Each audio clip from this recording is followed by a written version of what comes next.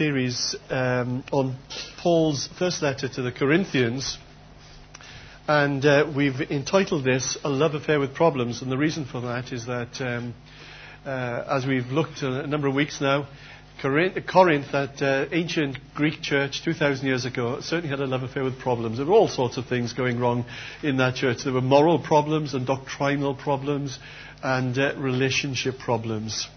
And we're going to focus our thoughts today on 1 Corinthians chapter 3. But let's pray first. Heavenly Father, may your word be our rule, your spirit be our teacher, and your greater glory be our supreme concern. Through Jesus Christ our Lord. Amen. Good news. The perfect pastor has been found.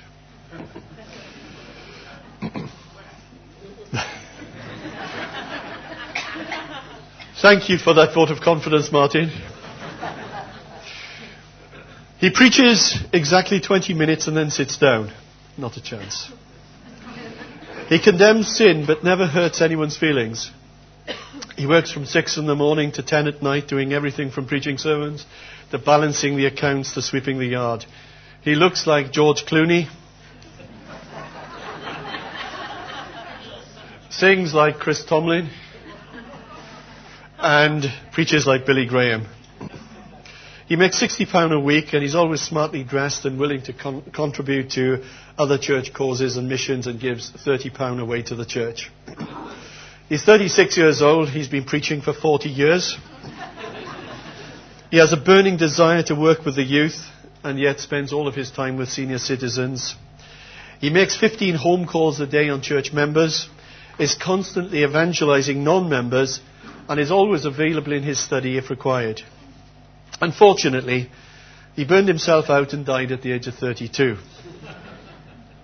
Yeah, it's amazing what some people expect from a pastor. And the church at Corinth had some absolutely amazing pastors. They had Paul and they had Apollos and they had Priscilla and Aquila.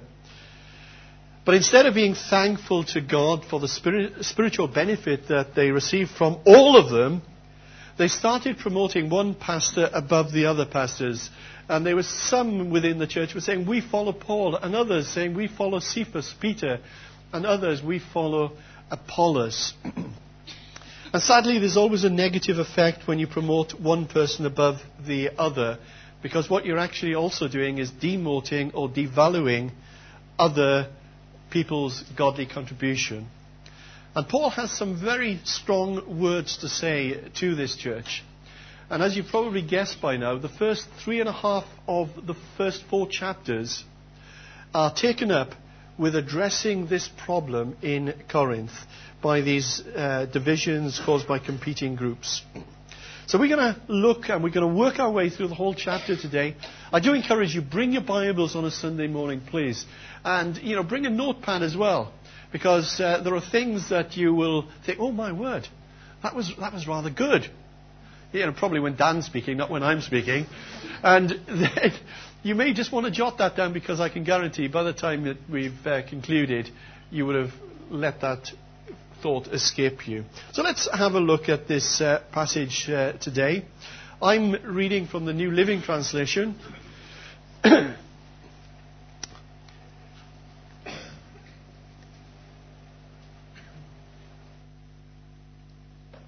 Verse 1. Dear brothers and sisters, when I was with you, I couldn't talk to you as I would to spiritual people.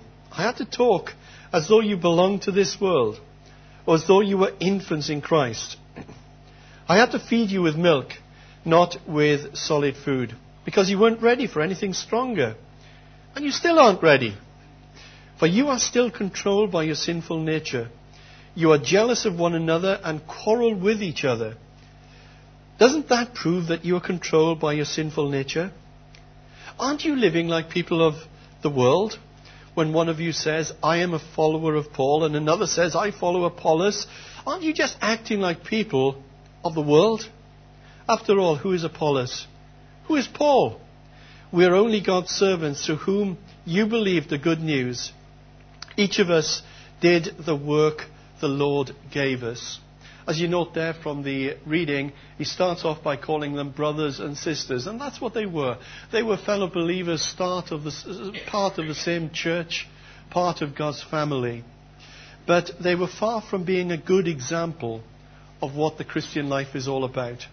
And Paul says that when he spoke to them, he couldn't treat them as mature believers. He treated them as almost as if they were part of the non-Christian world. He treats them as infants. And maybe that was understandable when he first went to Corinth. Because when he first went there, he was the first to preach the gospel in Corinth. And they were, in those days, all spiritual babies. They were all new to the Christian faith. Many of them came from Jewish or Greek backgrounds, some from religious, some from irreligious, some from moral and immoral backgrounds. There was a whole wide range of people within this church. And in the earlier days, of course, they were babes in Christ. They were infants. And Paul fed them on milk, on spiritual milk, because he couldn't feed them with solid foods because they weren't ready for it. That wasn't their fault. Because you can only give a baby milk. And they were babes. You don't admonish or scold a baby for not enjoying a T-bone steak. Because babies, it's natural. You give them milk. But roll on 4 years. And then Paul writes to them 1 Corinthians. 4 years later. And then he says to them, as you can see before you, and you still aren't ready. You still aren't ready for solids. You see, instead of being controlled by the Holy Spirit, they were controlled by their own sinful spirit. For those of you who've had teenagers or presently have teenagers in the home, I'm sure at some time or other, your kids would have said to you, when are you going to treat me like an adult? Yeah? And for those teenagers who are amongst us today, I'm sure you've heard from your parents the answer to that question that goes something like this. When am I going to treat you like an adult? When you... Yeah, okay, we've all been there. I think it's part and parcel of the relationships with parents and their teenagers growing up. Yeah. You see, that's exactly what Paul is saying here to the Corinthian believers. He's saying, when are you going to act like adults? You should have developed by now. You should have moved on from this spiritual milk. And I think the word infants there is appropriate for two reasons, that when he refers to them as infants. Firstly, if you put toddlers in a room together, they play very nicely for about 2 minutes, if you're lucky. And that is without adult supervision. And then it doesn't take too long, does it really, before they start squabbling and fighting. A few years back, Julie and I visited some really close friends of ours, and we were staying there for a few days. And the couple had taken on foster caring. And the girls that they had with them had been from a very troublesome background. And the girls were sisters, and they were aged 6 and 4. And Julie and I were with our friend Sue in the kitchen, and the girls were in the lounge. And our friend Sue started counting. 1, 2, 3. And Julie said, what are you doing? What are you counting for? She said, it's the 30-second rule. And I said, the 30-second rule? What's that? And she said, the girls in the other room, they can't remain unsupervised for more than 30 seconds without fighting. And she carried on counting. Got to 25, I think, on that occasion. And he said, we all know, that siblings have their fights and quarrels when growing up. And if it's not the 30-second rule, it may be the 5-minute rule or the 10-minute rule, when mum or dad needs to come in and diffuse the situation or step in as a referee. I had it first, that's mine, give it back. Which often precedes the kicking, the hair pulling and the biting. Or in the case of my sister, who was 3 years younger than me when we were growing up, she's still 3 years younger than me. I realised what I said. In her case, it was the liberal use of a cricket bat. Maybe that's why I am as I am. I've just been hit too many times on the head. I do hope she's listening to this podcast. I'm feeling guilty. And children are often like that. You know, grown-ups don't usually fight with fists and cricket bats. They fight with their tongues. I've been told that it's more dignified to do that. And the Corinthians were fighting verbally over which leader was the best leader. And the second reason why infants, I think, is a particularly good way of explaining what these Corinthian Christians were like is because kids hero worship. And sometimes they had their superheroes. A photograph there of Emily, who's 5, and Elijah, who's 3, in their Spider-Man and woman outfits. So it's quite funny, really. Because Elijah, any children of Dan would also obviously be comic book fanatics. And Elijah will come into the room sometimes when he's dressed up and sometimes not. And he will curl his middle fingers like that and he'll point them in my direction and say, "I'm going to web you, Grandad." And then, I just pretend to be incapacitated and remain perfectly still with an icy stare for the next couple of minutes until he comes back in the room to unweb me. And it's good fun, honest. It sounds a bit weird, but, it's a granddad thing, all right? I'm sure that some of you know. But kids love heroes and kids love superheroes. And often kids' superhero is their parents. In the schoolyard, "My dad is bigger than you at Dad. My dad can fight you at Dad. My dad makes more money than you at Dad. My dad," whatever it is, yeah? I don't know if you heard that story of 3 lads arguing who had the best dad. The doctor's son claimed that his dad was best because he made him better for nothing. And the teacher's lad said, "No, my dad's the best because my dad makes me clever for nothing." And the pastor's son said, "No, my dad wins here. He makes me good for nothing." And whether that story is true or not, it highlights what children are like and what spiritual children are like too. You see, these immature Christians felt that they needed to promote some leaders and demote others, and Paul calls them worldly Christians, infants in Christ, controlled by their sinful nature. I find it incredibly sad when I meet Christians who have been on the journey since trusting Christ, maybe 4 years, maybe 10 years, maybe 15, maybe 40 years, and they are still in that state when they were young Christians. They've not progressed, they've not developed in their Christian faith at all. They might be good church people, might be regular in attendance, they may know their Bible stories, they might even pray like an angel, but they still live their lives according to worldly wisdom, not according to godly wisdom. You see, these Christians in Corinth, they exercised probably more spiritual gifts in their church than in any other New Testament church. But they remained immature. They had the gifts of the Spirit, but they didn't have the fruit of the Spirit. They had tongues, but they lacked in love. They possessed wisdom, but they didn't have kingdom wisdom. They had the wisdom of this world. Moving on.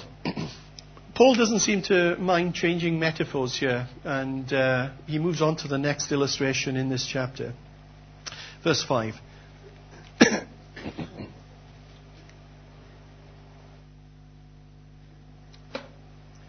After all, who is Apollos? Who is Paul? We're only God's servants through whom you believed the good news. Each of us did the work the Lord gave us. I planted the seed in your hearts, and Apollos watered it, but it was God who made it grow. It is not important who does the planting or who does the watering.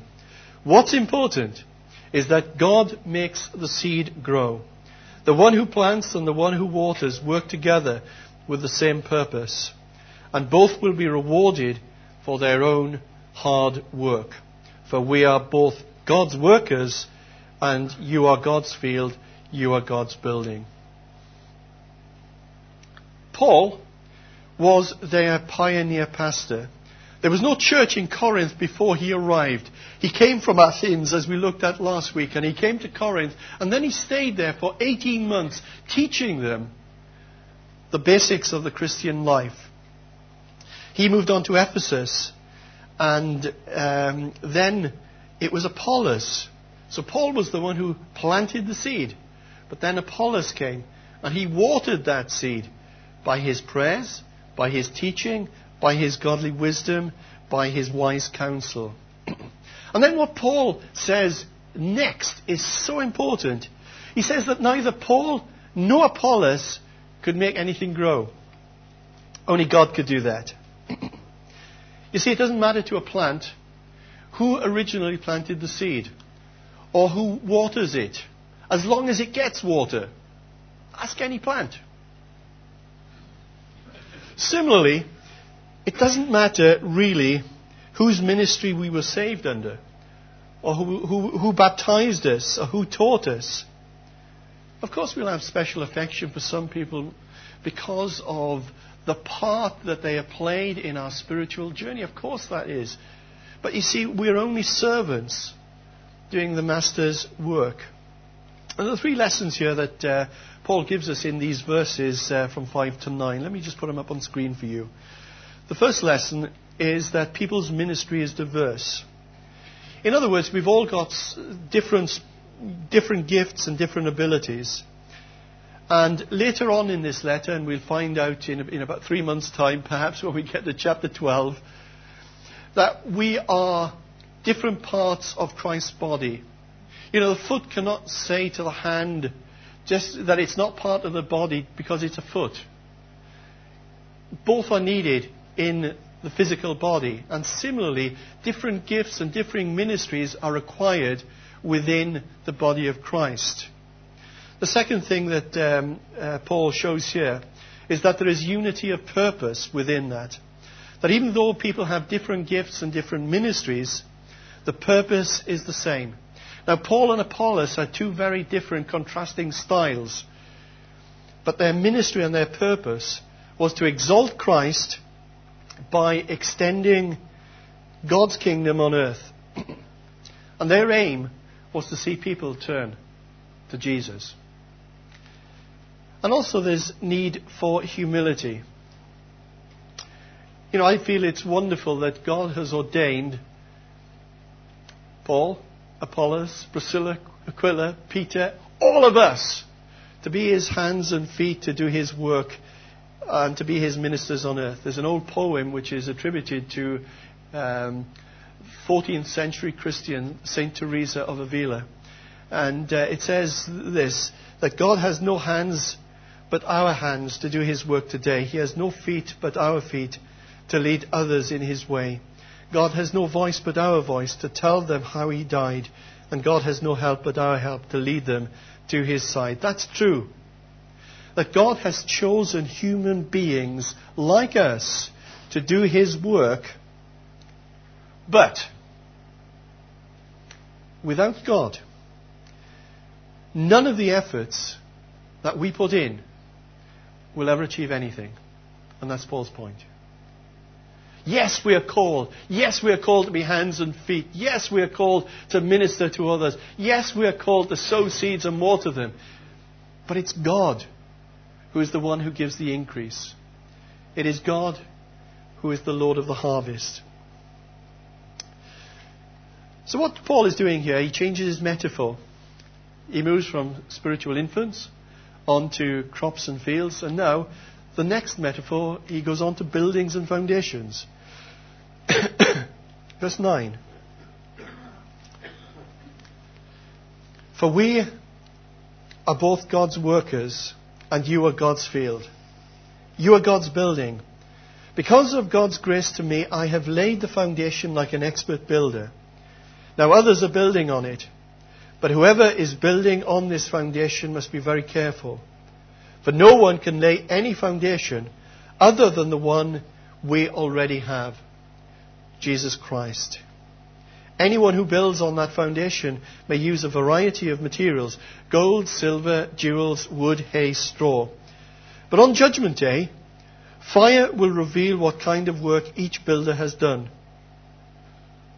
The fire will show if a person's work has any value. If the work survives, that builder will receive a reward. But if the work is burned up, the builder will suffer great loss. The builder will be saved like someone barely escaping through a wall of flames. Some of you I know are quite new to this church family, so you won't know that about 12 years ago, 13 years ago, we had a massive extension here. We wanted to double the size, the seating capacity of this auditorium. And the first thing that we did, we called in a structural engineer because we needed to knock out load-supporting walls and have steels in the roof space that were going to reach to the very back.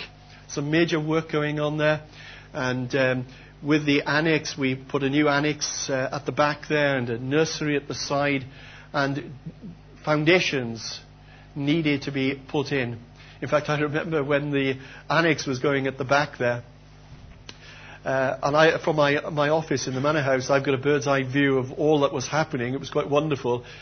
They came across a problem that they actually found a well underneath. So they needed to put in extra firm foundations.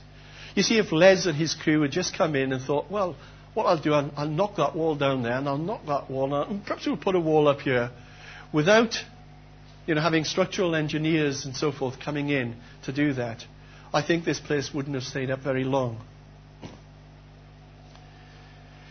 And Paul says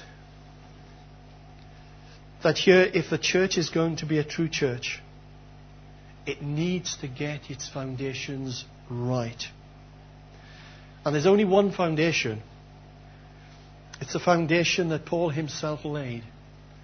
It was Jesus Christ. You see, the foundation is a part, or the most important part of a building, because it determines the size and the shape and the strength of the building. And if you're going to go high, you need to go deep. Can anybody tell me what the world's tallest building is? A few mutters. Sorry? No. It's the Burj Khalifa. And it was opened in Dubai on January the 4th, 2010. It's a staggering 2,717 feet tall, more than half a mile high. It stands double the height of the Empire State Building in New York. Now, I've never been to Dubai, but Julie and I, a few years back, went to New York and we went up the Empire State Building. I'm incredibly nervous of heights. And we got to the observation tower, and it was all perfectly safe, and we were looking on a beautiful March day all the way down into lower Manhattan, and I was starting to breathe a little bit heavier, and I was standing against the wall at the back, and my heart was racing, and my hands were sweating a little bit. And I just can't imagine, having a building twice that height. It just blows my mind. And this particular building breaks all world records. It's the world's tallest man-made structure. It has a building with 160 floors. It has the world's fastest elevators. They go 40 miles an hour. That sounds a bit more like Alton Towers, doesn't it, on Nemesis or Oblivion. It's got the highest outdoor observation deck, 124th floor. The world's highest mosque, located on the 158th floor. The world's highest swimming pool on the 76th floor.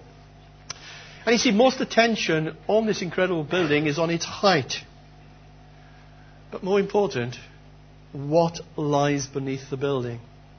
You see, without that solid foundation, the world's tallest building would very quickly become the world's longest pile of rubble. So extending 164 feet down into the earth under the Burj Khalifa, it lies 58,900 cubic yards of concrete, 120,000 tons of it. And it took a year to build just the foundation for that building. You see, get your foundations wrong, and anything that's built on top will turn to rubble. And the only foundation for the church, for any church, is Jesus Christ. As Paul writes in chapter 15, the one who died and was buried and on the third day raised from the dead, according to the Scriptures. The builders of the Burj Khalifa took 12 months to lay the foundations in Dubai. And the Apostle Paul took 18 months to lay spiritual foundations in Corinth. Others came along. Paul left. He went to Ephesus. Others came. And they built on that foundation that Paul had laid.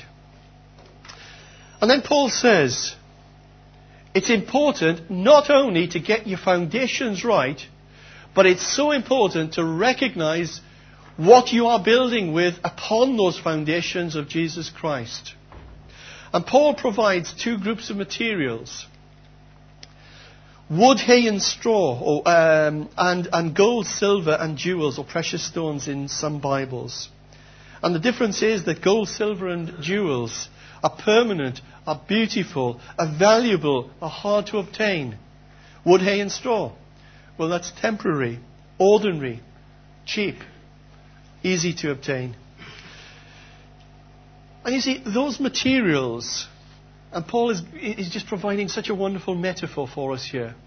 Those materials represent a number of things. They represent the way that we have lived our lives as Christians. Have we lived for ourselves? On our life's journey, has God been in the driving seat of our lives, or has He been in the passenger seat, or maybe in the back seat? Have we been obedient to the things that God has revealed to us through His Scriptures?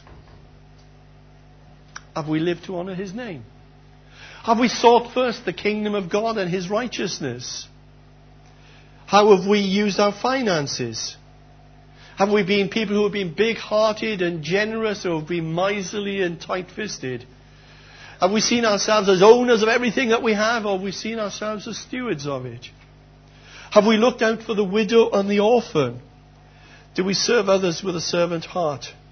You see, those materials that we are building on this foundation of Christ represent our conduct, represent our service, our integrity, and also the motivations of our heart.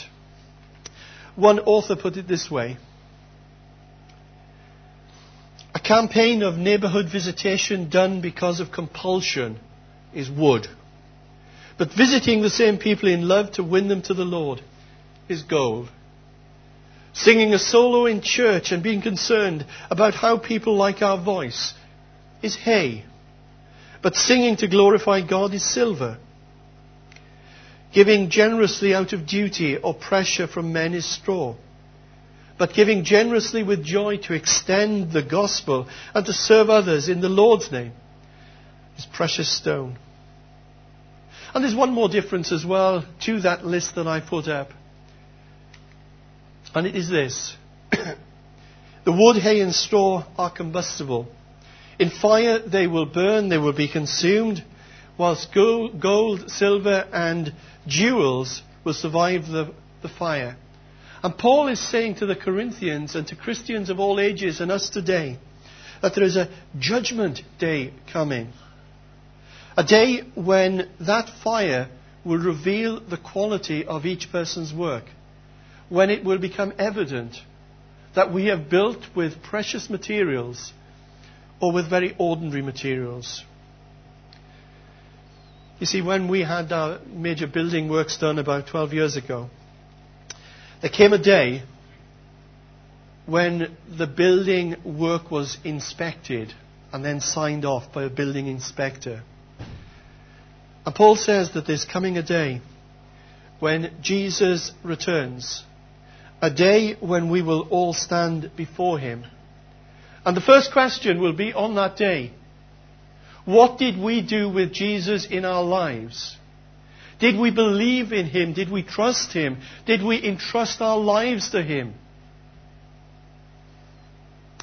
And we will also be asked what kind of materials we used as we built upon the foundation of Christ. The quality of our lives will be evaluated. I don't believe for a moment that Paul was talking of real, literal physical fire. He is using a metaphor here. It's a metaphor for testing. He writes in verse 13, on the judgment day, fire will reveal what kind of work each builder has done. The fire will show if a person's work has any value. If the work survives, the builder will receive a reward. But if the work is burned up, the builder will suffer great loss. The builder will be saved, but like someone barely escaping through the wall of flames. I don't know if you have ever seen a house which has been ravaged by fire. You look through the space that was once a window, and everything inside is charcoal. Everything which is combustible has just been burned up, leaving the foundations and the infrastructure of the building. You see, if the building if we are building with wood, hay and straw, then all of our life's work and effort will not survive. But for those who have built with gold, silver and jewels, they will receive great reward when Christ returns. Paul, in a later letter, 2 Corinthians chapter 5 verse 10 says, "For we must all stand before Christ to be judged. We will all receive whatever we deserve for the good or evil we have done in this earthly body." As I was thinking about these words this week, I asked myself, if Paul was around today, if he was speaking to us in the 21st century, how would he tell us this? How would he get this message over to us? And I thought that he might say something like this. He would refer to someone who is perhaps coming to the end of writing a book or doing a research degree. And they have put all this work and this effort of many years, many long hours, into this book or into this research degree. And then just as they were about to press the send button, they pressed delete by mistake. And as we know, and for those of us who are computer literate, it doesn't just delete, because a dialog box will come up on your screen. And it asks for confirmation, do you really want to delete this? But as that comes up on our screen, someone walks into the room and we're distracted and we press OK instead of cancel. And all that effort and time has amounted to nothing at all. Zilch, zero. Tell you what, my heart is racing at the thought of it. You know, because I've been there and had one or two very, very close escapes. But Paul says that that will be a reality for some Christians on that day. Again, what we mustn't forget here when we are looking at these words, Paul is writing to a church. He is writing to Christians when he says that some will suffer great loss. He says, yes, we will be saved. And the reason for that is because we have built on the foundation that is Jesus. The foundation has not been affected. We will be saved. But he says the builder will be saved, but like someone barely escaping through a wall of flames. You know, I find it a very, very somber thought. And personally, on a Sunday, if I'm really truthful about this, I'd much prefer that these passages weren't in Scripture. That we could, I could be here to encourage, to comfort, to console, to inspire. But you say, and I guess that some might even say that, Steve, well, you're a bit heavy in parts there this morning, Steve. That was a bit serious in parts.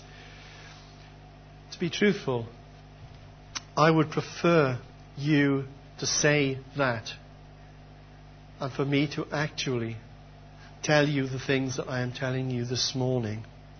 Because you see, there's a day coming when it's not only you, but I too will stand before the Lord on that day. And I will have to give account for my life and for my ministry and for the way that I have taught Sunday by Sunday within the context of this church. And I hope you understand that.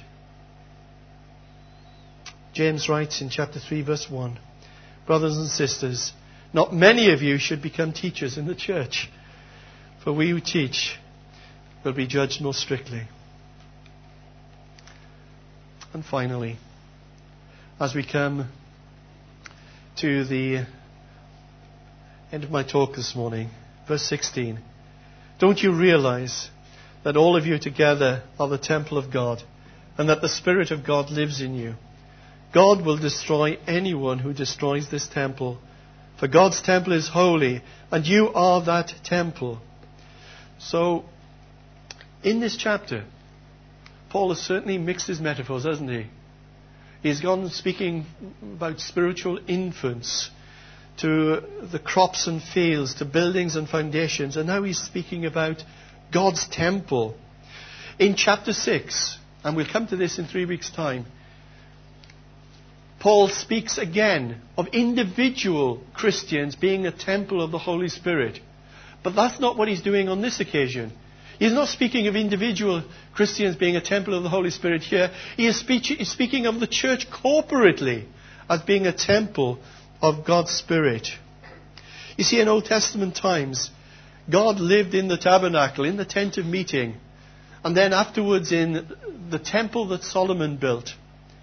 But today, God's temple, his dwelling place, is his church. And by that I don't mean the church building. You know, and those people who refer to the church building as God's house are quite mistaken. God lives in his church, in his people, and not in a building. This is a nice building, isn't it? It's a great, it does us okay. But, you know, at its best, it's only a sheep shed for sheep. Okay? It's a nice sheep shed, isn't it? You know, let's be honest. But God dwells in his people, his church. And if the world is going to know God and experience his love and power, then it is through his church, through Christians, that he will be found. And yet, Paul says, that these Corinthians, by their quarrelling over church leaders, promoting some and devaluing others, were actually destroying God's temple, the place that he resides. And then in verse 21, so he says, "Don't boast about following a particular human leader, for everything belongs to you, whether Paul or Apollos or Peter, blah, blah, blah, blah, and you belong to Christ." You see, Paul was God's gift to the church. But you know what? So was Apollos. And so was Priscilla and Aquila. And so was Cephas. They were all God's gifts. And we are also God's gifts to one another. Time has gone. Many challenges here in this chapter. Firstly, the challenge that we need to grow up in our faith and not remain babes and infants. We also need to recognize that we are servants in the Master's hands. And that's all we are. He is the Lord of the harvest. He is the one who brings the increase. We need to remember too that Christ is the only foundation. There can be no other foundation. And that we need to build well with good materials, not inferior ones. For one day, it is possible that we could suffer loss because of that. And finally, that we together are God's temple, the place where he resides on planet Earth, which I would say is both an awesome responsibility and an awesome privilege. Guys, would you like to come back? We're going to sing together, "My Hope is Built on Nothing Less Than Jesus' Blood and Righteousness." And would you stand, please?